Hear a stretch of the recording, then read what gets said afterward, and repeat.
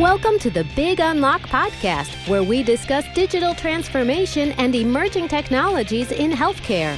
Hear some of the most innovative thinkers and leaders in healthcare and technology talk about how they are driving change in their organizations.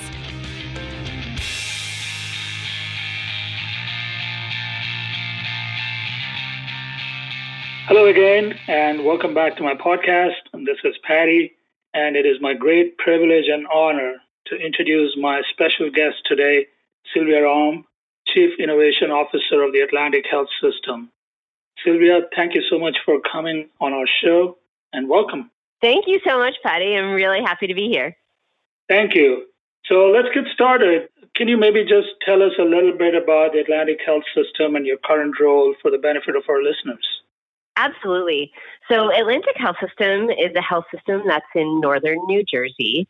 We are a mid-market sized health system with 6 hospitals and 4 ACOs, about 4,000 physicians. And between the hospitals, we have just around 1,000 beds. So that gives you a sense of the size of our health system. We have really visionary and strong leadership, which is actually one of the main reasons that I came here. Our CEO is actually one of the leaders at the American Hospital Association, and he's been really great about bringing Atlantic Health System together really as a health system and thinking about ideas in a broader and more visionary way. I know that you came into your role recently, and prior to that, you were involved for several years in pioneering telehealth adoption. Do you want to talk a little bit about that and maybe give us your assessment of telehealth adoption today? Yeah, absolutely. I'll sort of start a little bit back and give a little bit of my background just so your listeners understand how I think about telehealth and what angle I'm coming from. So I'm a pediatrician by training, and I was practicing as a hospitalist when I had my second child and wanted to have a little bit more flexibility with my schedule. So I actually came into the telemedicine world as a physician looking to use telemedicine as a way to see patients and as a way to see patients from home. So that was a little over 5 years ago, which doesn't seem very long, but is kind of an eternity in the adoption of telemedicine. And I started with a company that was just starting up doing urgent care video visits at the time. Pretty soon after I started practicing with them, I thought, as a pediatrician and as a new mom for the second time, that new parents are the ideal target for telemedicine. You have lots of questions, and it's kind of hard to leave the house. And so I started a telemedicine company for new parents with breastfeeding support that eventually started offering nutrition support as well. After getting that going, I became a subcontractor of a much larger telemedicine company called American Well. So providing those services to them, those clinical services to them, and then eventually came on to American Well full time. And through American Well, started off in kind of a medical director role. So initially looking at like clinical guidelines and quality, but pretty soon thereafter, really going into more of an executive role, working with health systems to think about how to adopt digital technology.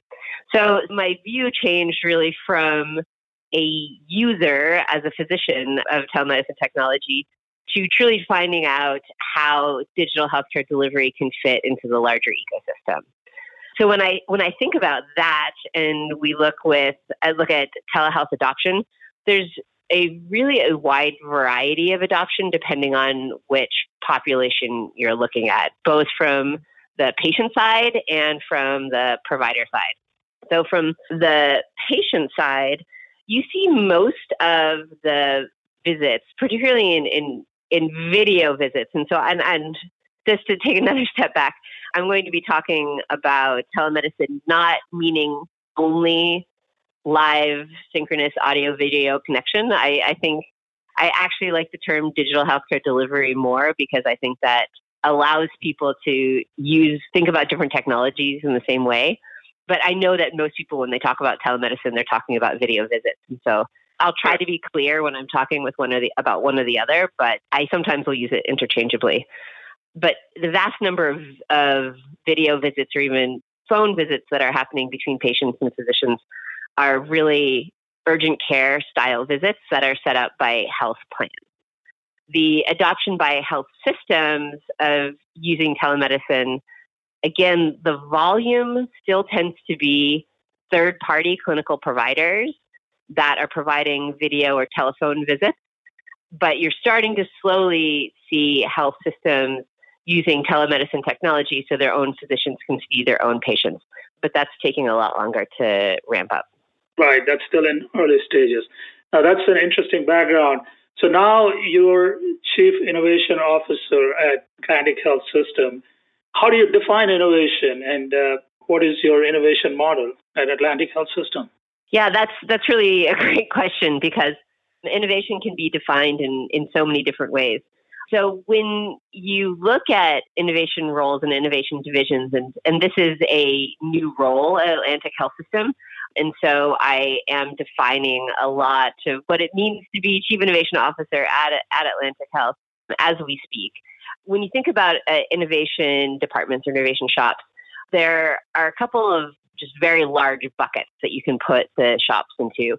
One is taking internal innovation within the health system and developing it, maybe standardizing it across the health system, especially if you have a very large health system. You can have pockets of innovation, and it doesn't even make it to the other sections of the health system, and potentially even taking some of those ideas and commercializing them and spinning them out. Another way to think about innovation is bringing in external partners. This is often done through something like a venture arm, where you are seeing the innovation that is happening in the entire ecosystem and trying to bring that innovation into your health system, one, to get the innovation that is happening explicitly with that company and with that partnership, but also to bring in some of those ideas and the mentality, maybe, for example, design thinking, which has been supported perhaps a little bit more in some of these external companies, and just bring that type of thinking within the health system so that it helps you innovate as well. And this position is doing a little bit of both. Atlantic Health System has a group called Atlantic Healthcare Advancements that has been working as an innovation pipeline to bring innovative ideas from people across the health system. And it really is a wide swath of people that have been submitting ideas to the pipeline, anywhere from specific devices that then we support to prototype and look to use internally and externally, but also in thinking about care model delivery in certain processes. And it's been really great to see people get really engaged in that and really think about how to bring innovation into their day-to-day. We've also started building out thinking about investments, and the American Hospital Association, for example, has an investment fund that we've become an LP of, and we're working with them to become an active LP and have really a reciprocal relationship where not only are they bringing in pipeline companies for us to look at, but we're also helping them understand which companies would be good for the fund to invest in by looking at the ones that really have clinical applicability within our health system. So it's definitely a give and take with learning on both sides. So it's exciting that I'm really getting to build up and develop both of these areas. Yeah, that's really interesting. And it seems like you've already covered quite a few aspects of innovation models that some of the larger health systems who have been at this for much longer have under their purview. And in some sense, your innovation function seems fairly mature, even though you are the first Chief Innovation Officer. I'll come back to a couple of those themes later on, especially around the commercialization models for internal innovation and also harnessing of external innovation. But one of the questions that I get asked, and I also like to ask, is how do you really prioritize your innovation ideas and your innovation pipeline in a way that it aligns with organizational priorities, even though individual initiatives may or may not be the best business cases? So how do you really do the trade-offs, and how do you ensure that the right initiatives are getting funded and nurtured and supported? Yeah, that's an excellent question because when I think of innovation in general, if you don't know where you're going with the innovation, it's like you have a vector and you need a direction, because if you just have the size of a vector, it could really go in any direction and you might not be moving towards where you want to be. And this is an incredibly simplistic thing that I'm about to say, but I really actually do think it's important. One of my friends told me years ago that one of the schools that she went to had them ask themselves every day, who am I? Who do I want to become? And who am I becoming with my actions? And obviously that's an incredibly simplistic rubric of thinking about the world, but it's actually so useful when you think about these very large ideas like innovation. You have to understand what your priorities are. And every time you're investing in something, you have to take that step back, even if it's just for a moment, even if it's just the beginning, but make sure you're headed in the right direction with that decision.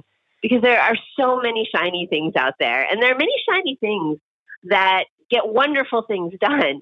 But if they aren't helping you become who you want to be, if they aren't helping Atlantic become the health system that it wants to be, then it's not an innovation that we want to invest time into. Right. I think it's really important as well because in my role at American Well, I worked with a lot of different health systems. And it's very, very common for organizations to be pretty reactive as opposed to proactive.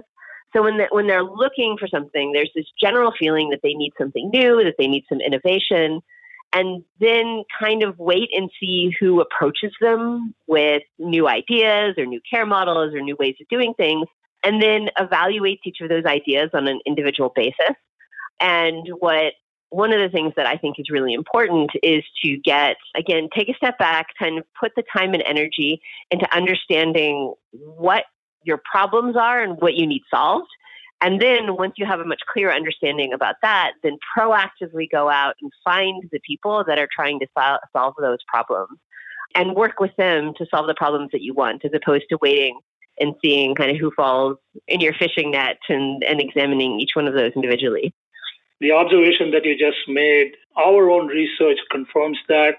We see a lot of health systems that are funding and launching a lot of new innovative solutions. They are kind of standalone ad hoc initiatives. They don't really fall in line with a broad enterprise strategy. And to your point, being more proactive about what the enterprise should be looking at as opposed to, looking at the interesting ideas that are coming into the pipeline and then funding and implementing the ones that look promising. And there's an important distinction that you make there. Switching topics a little bit, you mentioned digital a little earlier on when you talked about telehealth. And digital transformation is in early stages for healthcare.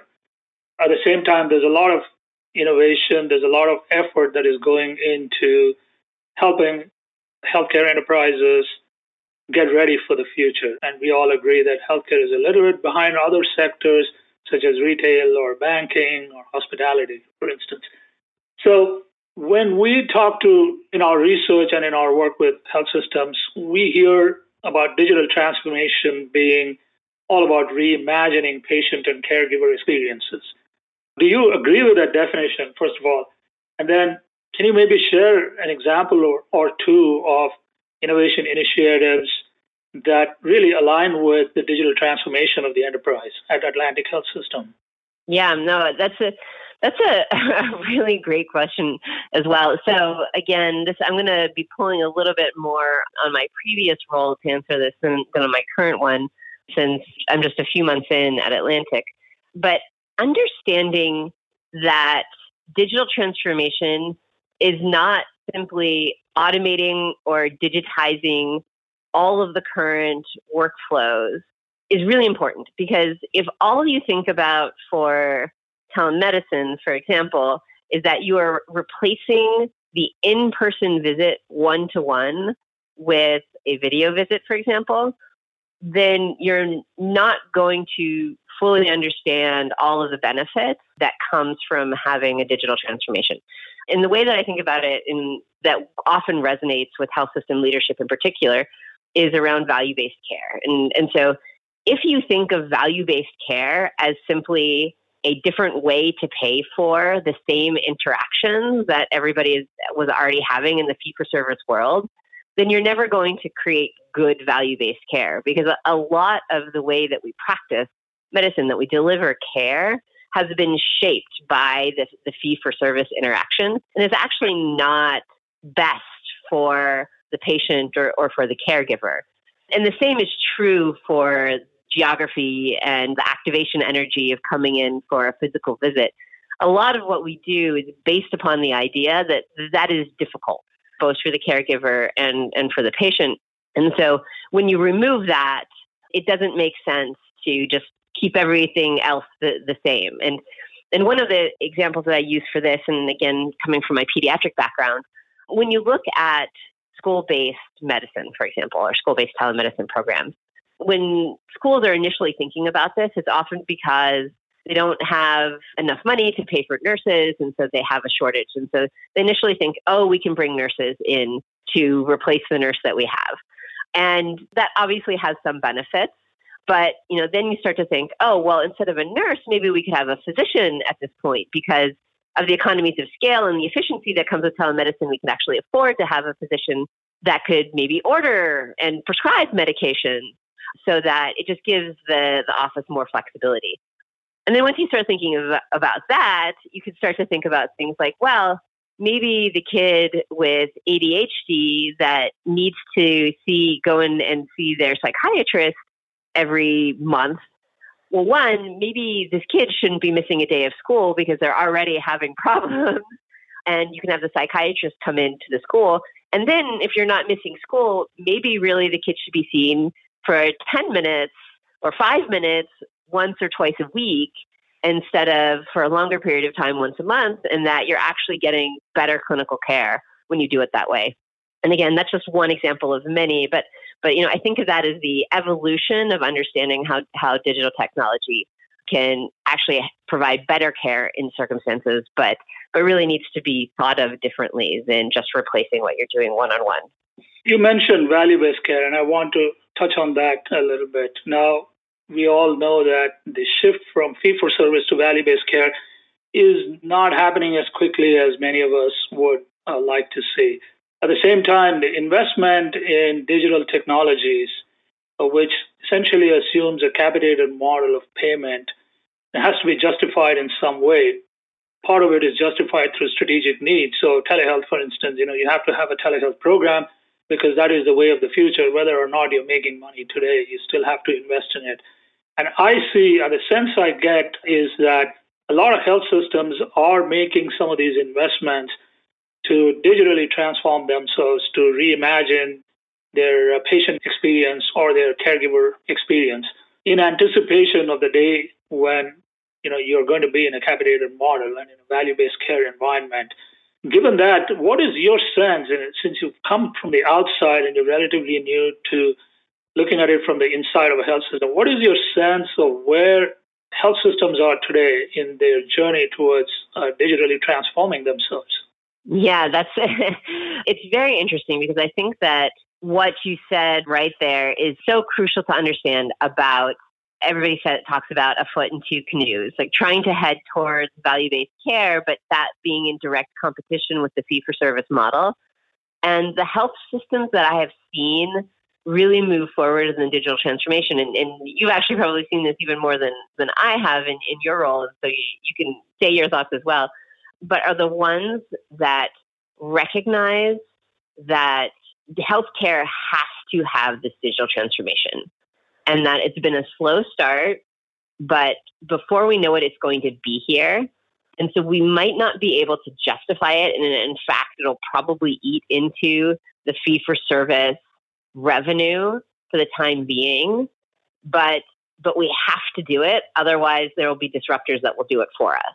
And so when I think of it in the retail world, I think of, gosh, how hard must it have been to be on the leadership of some of these large retail store chains where having e-commerce as part of their model didn't exist. And, and for a while there was this divide that you kind of see in healthcare right now, of all the old stores, all the old bricks and mortar stores.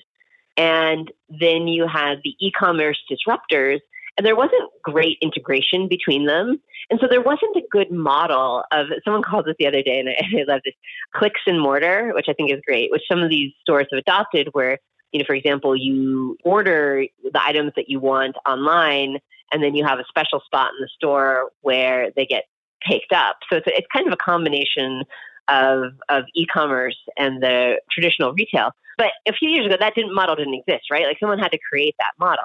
And so you're the leadership of this big store, you see these e-commerce shops opening up and they're gaining market. But remember, they still don't have a ton of market. You just see them coming and you have to make the decision. Do we change our entire model to try to compete with them?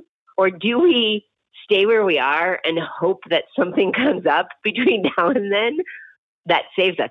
And you see large, store chains, you could see making both decisions. And at the time, I think that it was not an unreasonable business decision to say, you know what, this is our model. We're good at it. We're going to keep it. We're going to sit and wait and see what happens. But in the end, we know what happens. Lots of these retail stores close. And the only ones that are surviving are the ones that either have a completely different demographic or are incorporating e-commerce into how they work. And it's a hard decision, but I think the same thing is coming in healthcare. There are many, many, many health systems where I get the feeling that the leadership is like, can we just hold out a few more years until I retire? Yeah. And we're not going to have to deal with it. Yeah, I hear this being described as the two-canoe model. You have a leg in two canoes and you're hoping that you're going to be able to sail downstream without losing balance, right? And what you're describing as a clicks and mortar, I think that's what they're referring to as the two-canoe model here. That's fascinating. So as a chief innovation officer, you necessarily have to deal with a lot of the risks that come with innovation. You are harnessing internal and external innovation.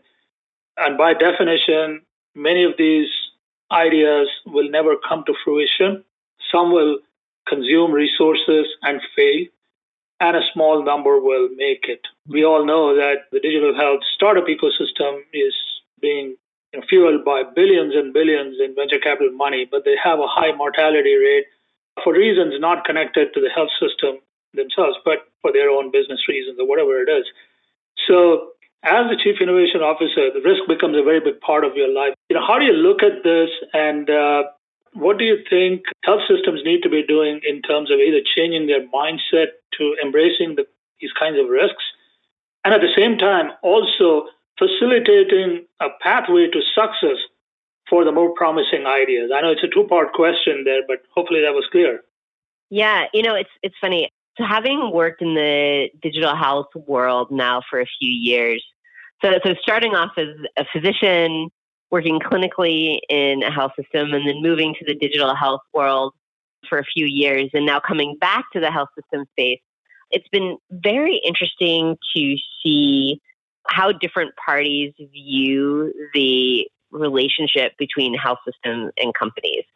And I actually posted something in LinkedIn, probably a week ago, that has gotten such a tremendous response, saying that I am retiring the words pilot and vendor in my health system. And I'm replacing pilot with phase one, which is you start something with a company that has a defined outcome that you're looking for. And if you make that outcome, there's a trigger that moves on to phase two automatically, which is some sort of scaling. And if you don't hit that outcome, then you stop. But it's this death by pilot phenomenon that I think that you hear a lot about in the digital health world, that I'm really trying to tackle with that question and just the ideas behind it. And the other one is the word vendor, which I think is supposed to be neutral, but I actually find it has implications around it, that there is almost a master-servant relationship with that. The company that you're working with is there just to serve the needs. You're the vendor. And having worked in one of these companies, and you've worked with a lot of other companies, they're just really, really smart people, obviously on both sides, but also in the companies that are working on these problems that have a lot of knowledge of the area that they are working in. And I found this again being on the tech company side. I got to see these technologies being implemented in dozens of health systems.